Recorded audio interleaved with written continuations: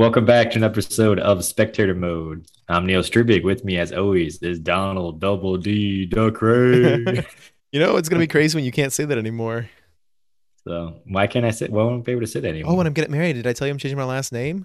Big Oh news no! podcast. Yeah, I'm. When I get married, I'm taking. We are choosing our own last name essentially. My fiance and I. So yeah, it's not going to be a D anymore. I'll I discuss the thought it was gonna details be with you later. Dumbledore. But yeah, So we're gonna have to figure Jesus. that out. What's our open going to be? Oh my gosh. Well, hopefully it still goes well with Double D. So because the Double Yeah. D's that's not going anywhere. It's staying. So I just won't even say your first and last name. Then I'll just refer to you as Double That's D. just my That's name. it. It's like a gamer tag that you're known by now. I've become So, Prince. The artist formerly known as go back Prince. to I'm a Don symbol. Perignon days. Christ. Oh boy. Yeah. But no, we got good lineup. But before we do get into that, a couple of things we were kind of talking about before we started recording here, as far as format, is we have been going a little bit longer with spectator mode. So, kind of, you guys have noticed, I've been listening. Kind of the last topic we've been doing a bit of a deeper dive on, about 15, 20 minutes worth, especially last week's too with the Yeah. metaverse. We went a Yeah. solid almost half an hour just on that topic. Oh boy. So, we think we're going to do is keep spectator mode tight, 20, 30 minutes, absolute tops, I mean, and probably less than then that take separate ideally. topics. Yeah, So, yeah, so 10, 15 minutes, 20 minutes tops in, and I think then so. take Yeah. some separate topics to where we can kind of get in the weeds a bit more, give it some more of its due, 20 minutes, 30 minutes for that. And then, of course, who saved over would be the main segments. We're talking 45 minutes, 90 minutes of us just geeking out about how crappy Attack on Titan season two was, or final season part two, That'll be the or real of course deep dives. Yeah, really NFTs. getting in there, huh? NFT episode might be 4.5 hours. I'll be honest with you. God, that'll who knows, man. That'll be his whole thing. Yeah, so we're doing that change in terms of the pacing of the show. I think the concept was to be fast, and I think we want to move towards living up to that concept a little bit better. And the second one is also our release timing is going to be a little bit longer just because life gets in the way and getting these things edited and posted in sometimes like less than a day or two is just for us not the easiest to do. So they'll still be releasing on the same days typically. It's just going to be coming out a week after the time of recording, so there's going to be a little bit more of a delay. But I don't think that's going to make a big difference one way or another, I hope, in terms of the newsiness of what we're going through and the stuff we're talking about. So Yeah. hopefully it's all still stuff you're looking to hear. So now, basically, I mean, yeah, basically, a week between recording Thursdays, basically. So rather than Sundays, it'd be Thursdays from There you here on go. out. Occasional Friday kind of thrown in there, maybe with the holidays. There you go. And so what do we got this But week? for the rundown of this week, we're talking a little about Overwatch 2, my favorite game that may never actually get made. Who knows? I mean, it's getting there. It's definitely getting closer. It is Thor: Love and Thunder. Speaking on the theme of love, death, and robots as well. We got some PlayStation and Xbox news as well with some free to play games. Sega had a pretty big announcement with some retro gaming.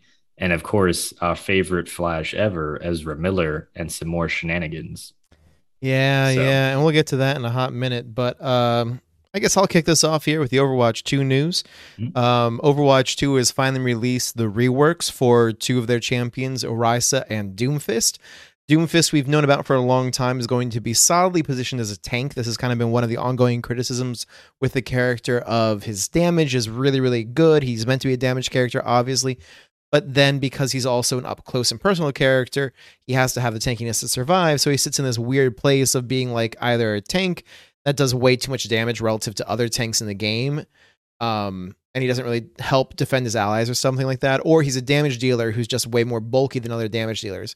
In other words, he's overtuned. So they've clarified Doomfist is going to be a tank. They've made changes in that regard. They've also changed up his abilities with Power Block and Seismic Slam for repositioning and to actually allow him to block things and function more as a traditional tank does in Overwatch. So that I think is probably a good change overall. And then along with that, Orisa is getting a rework as well. It mostly looks like they're moving to increase her mid-range game and her kind of control a little bit as well with changes to her javelin and the way that's working. So I don't know. I don't know how much I feel about the Orisa rework as much as the Doomfist I feel like was definitely in the right direction. yeah, I mean, Doomfist, I think, kind of had to be a tank. And is it Ariza or Arissa? I always say Arissa.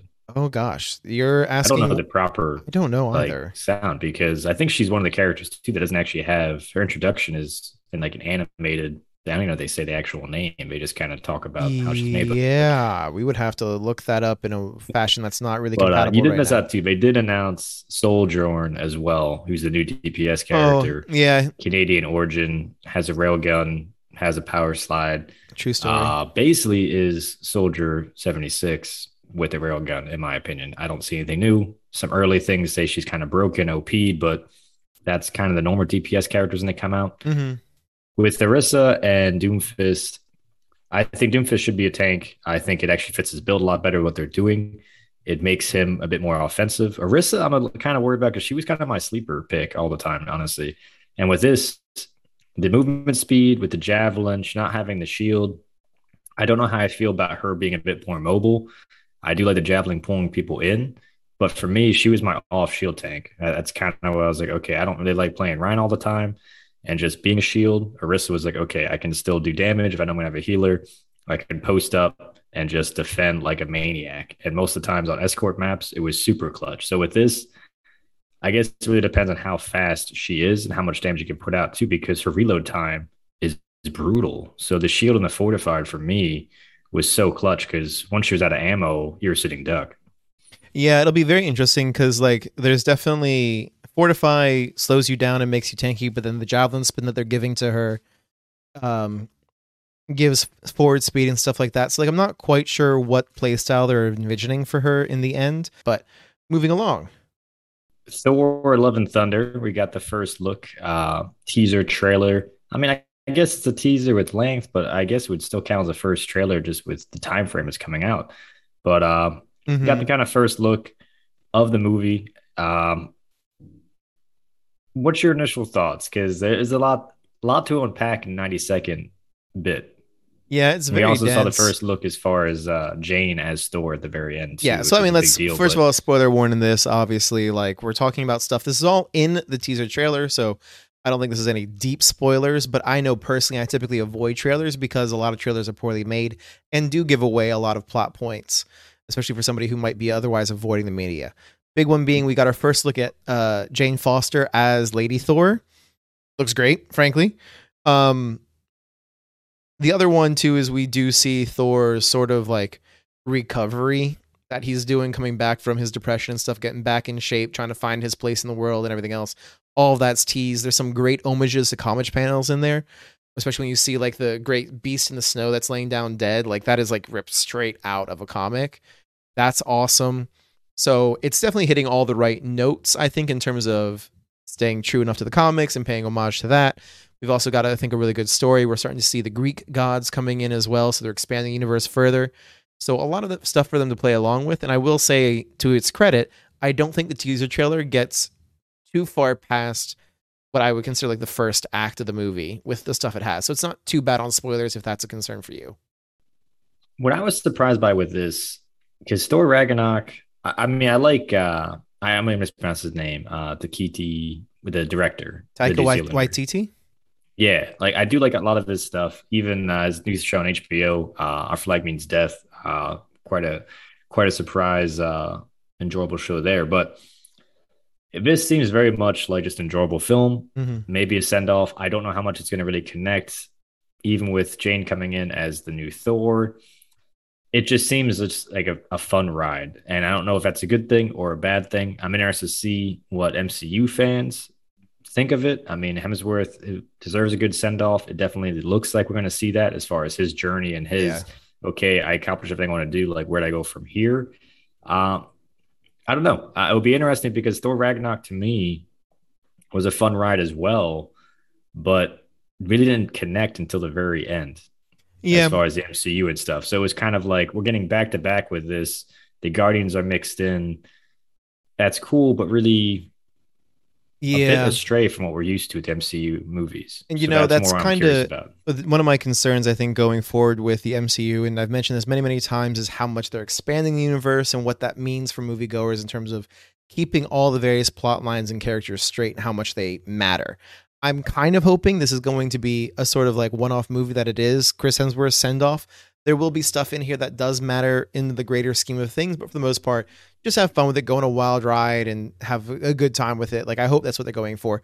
Love and Thunder itself is just a fun, great name. You know what I mean? Like, go ham, go crazy. Don't take yourself too seriously. And, um, I hope we can send Chris off in the way he deserves. I was really surprised, I will say, to see Natalie Portman coming back after her distaste for the second Thor movie. She like sounded like she didn't want to come back at all. But I don't think those are her arms though. Her arms look jacked in the trailer. I Though. mean, I don't know. There's been some stills actually of her like on set, and like she's definitely better shape than I am. But I do think we need to move along to our next one. So, well, I mean, yeah. Speaking of love, I mean, Yeah. Love, Death, and Robots announced season 3, Netflix. One of my favorite shows on Netflix. Really? I don't know how you feel about it. Yeah, I think season 1, I think, is still one of the best things on Netflix. Period. Season 2 wasn't as good. I felt still enjoyable, but didn't hit the same stride I felt season 1 did. But for y'all that are unfamiliar, it's episodic show. The whole thing's animation style. One of the 3 themes: love, death, or robots, basically, or a combination of all 3. It goes from super cheery stories to super dark, twisted sci-fi, fantasy, the whole kit and caboodle. What I love about it is it ties in so much with the animation, with if it's, a cyberpunk kind of dystopian, it is definitely computer animated CGI, a bit edgier on the tones and stuff. If it's a bit mythical, they definitely pull more of an anime kind of look to it as well. It just really, everything about it fits storytelling. And that's what I love about it. And the episodic formula, absolutely phenomenal. My beef for season 2 is just everything looked the same. The animation styles all looked the same almost through season 2, which was upsetting. Yeah, I mean, I think the thing that I'll say is I don't know how much experience our viewers or even you have really with like film festival stuff. Have you gone to any of those types of things? I would assume you have. No?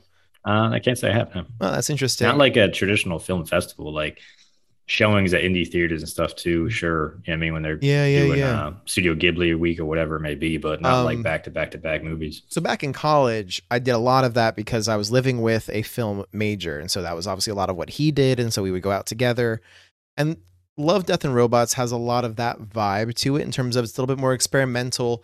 I think maybe some of the similar vignettes and like color palettes and stuff is the limitation of these, I think, smaller studios for the most part putting out these stories. You know what I mean? Like they're not like high budget films and stuff like that. Still very good quality. But for me, it feels much more like a roundup of like independent movies and stuff like that that are either small funded or self funded kind of projects. So I think there are some limitations there that should be recognized. And to your point, like they do focus very heavily on storytelling, especially because they aren't typically very long episodes. You know, these aren't like 2-hour long blockbuster kind of story productions. These are very small, dense things that they try to cram a lot of meaning into the little bit that they give you and show you. And I think they do that very well. Now, that said, I think some of these themes have been explored. You know, cyberpunk, dystopia, life after humans kind of deal. Like those things have been explored a lot in media over the years. It's very hard to bring something fully original to those themes. And I think if this is like a genre in which you are interested, I don't know that any of it's going to be truly groundbreaking. At the same time, it's definitely something that I think is a different viewing experience for a lot of people who have a Netflix subscription and are maybe more used to those like AAA polished titles, blockbuster titles, stuff like that. No, that's good. I mean, season 3, it seems like they switched animation back to season 1. A lot of variations from the 6 stills that we saw. So that has me excited because it's like, okay, kind of back to the roots. And we're going to see the wide range and, 15-minute shorts. I don't know, it's a fun ride. But I'm going to kick back to you on the PlayStation news. Yeah, I mean, so PlayStation. So there's a larger conversation that we would like to have someday about Netflix and what it's doing with its marketing and stuff like that. But for now, let's stick with the smaller announcement that PlayStation wants to add ads into its games. And there's that discussion of what that looks like, what kind of data tracking that would be. Microsoft, for its part, has already said that anything that they release on PlayStation, they would not take any cut of the ad revenue coming out of that, which is an interesting way of not saying whether or not you would take the data that would be harvested from ads, which I think is usually the more invasive bit of that. You know what I mean? Tracking play habits, purchase habits, stuff like that. They did not make a comment on that. They just said that they wouldn't take any revenue from ads that would be hosted in games. Sony is still trying to figure out what it's going to do. And for its part, Xbox is planning to launch a advertising program in the third quarter of this year as well. So I don't know what that's going to look like, if they're going to be very in your face ads, or if it's going to be like, oh, you're doing a racing game, here's a billboard that has a real world ad on it, not like an in-game ad on it. Because like there is a lot of that realistic. You think like GTA, Fortnite, racing games, stuff like that. Like they do have fake ads that they create for those games. And I think the conversation is kind of like, well, could we just do real ads instead of fake ones and sell those spots? No, to your point, I think it could work for the PlayStation side of things as far as visuals seamlessly going into it. I think it's interesting in the sense of you can interact in with the billboard, buy cosmetics in the game. Kind of goes back in the whole metaverse conversation we are having too. Yeah. I think this is very much an introduction into that. I think Xbox on their side introducing ads to free to play games. Kind of interesting. Capitalist society is what it is. You got to make the money. But again, I think this hints at a lot of stuff we talked about last week, just the metaverse kind of introduction. And again, how you're playing, what you're looking at, what you're buying is now being integrated into what it ultimately is escapism entertainment. And should it be there? Should it not be there? I Yeah. think it's a conversation we definitely have to dive into. But Oh, yeah. Well, and I think it brings up the other issue too of then being forced to be online for games that do not have a need to be online. You know, like a God of War or something like that is something that's perfectly fine playing offline. There's no reason why that would even need online connectivity. But then if you're looking to get ad space in a game or something like that that could otherwise be played offline, or you're looking to play even a racing game like in single player mode kind of deal that you could be offline, well, now the ads are tied to probably online assets and you're being forced online, which is another, I think, issue and kind of concern with like the way this is going, because it's definitely moving gaming and like the resources and stuff. While I will definitely acknowledge that most of the people I think listening to this podcast have the resources, that's not going to be a big issue. Also, let's recognize the issues of access to technology around the world, access to the internet, and the way that this is sort of forcing you to be connected. And even if you just have a simple outage or something go on, like you're going to be kicked off potentially because now in-game ads are tied to the internet, which I would be fuming if that happened to me. no, and there's honestly two games, which kind of segues into the next topic that I think could very possibly, very well be introductions to this. Yeah. Sega announced two blockbuster basically remakes, as they described them as Jet Set Radio, Crazy Taxi. Super popular games. I think they were actually on Xbox, originally on the Dreamcast, which super underrated system at the time. Just kind of fell in between technology booming, basically. But definitely cult classics, fan favorites. The weird thing with this is they're saying they're basically big budget, kind of blockbuster remakes for it, but they still also may get canceled, which is very interesting to me to be tipping in resources. Two big titles that I think immediately will have a fan base, probably sell easily over a couple million copies just because people are aching for the retro gaming, especially these two. The fan lore is real, modern takes on it, but definitely in a cityscape landscape, yeah, you could see in-game ads then in that sense, very possible. Yeah, and like one of the things that Sega has specifically announced around this is that they are looking for ongoing monetization of these games. They definitely are looking towards like a Fortnite business model or something like that, where they would be able to keep making money over time after the release. Do want to point out Jet Set released on Dreamcast originally, and Crazy Taxi was an arcade game. That's how freaking old it was. Came out in '99. Really? Before it got ported over to, I think it was on PlayStation 2, is I think when it got moved over to consoles. I'm not strong on that. Might actually, Crazy Taxi might have actually made its console debut also on Dreamcast. Now that I'm looking it up as we're talking. I thought it was Dreamcast. I remember the demo had Crazy Taxi, but yeah, Crazy Taxi was an arcade game previously, and then got ported over to Dreamcast. Dreamcast was ahead of its time, man. It really was. And I still remember playing Crazy Taxi and loving the heck out of that game when it was coming out. So I think for me, one, pleased to see some of these older titles maybe getting updates, because one of the things that's always driven me personally crazy is graphics not keeping up. I frankly spend too much money on my monitor and my graphics card for it not to look pretty on my screen. But then the concern obviously around the monetization goals behind these updates and what impact that may or may not have on the user experience. No, I'm with you. It's going to be interesting. I'm more intrigued to see if they actually do get canceled. But the monetization, I think it's going to be a topic we'd have to definitely dive more into. But it's going to be interesting with these new games, and kind of we've talked about that love and retro feel for games and the retro fan base, and now it's getting modernized. Is that going to be conflict there? Something to watch for sure. Yeah, it'll be very interesting. And talking about conflicts, our favorite actor, DC actor, who's been just living his best life in Florida, Ezra Miller, was arrested. Sorry, Hawaii. You are correct. He was living his best life in Hawaii, was arrested now for the second time for this time second-degree assault. This happened this past Tuesday. He was arrested at 1:30 a.m. And this time he hit a 26-year-old woman on the head, caused injury, obviously. I mean, what's going on, man? Like, why can't he keep his head down? Do you think it's just island fever? I don't know. I don't know enough about, I don't really read celebrity magazines and tabloids and stuff to know, the spiral, but it definitely seems like the dude's got some anger issues he's got to sort out. He clearly feels something's attacking him in a way to where, why else are you going out? Or it's substance abuse and, he's just intoxicated and acting a fool regardless. Plus, throwing a chair at somebody going hard on a Tuesday. I mean, March Madness is over. I don't know if you need to go hard on Tuesday anymore.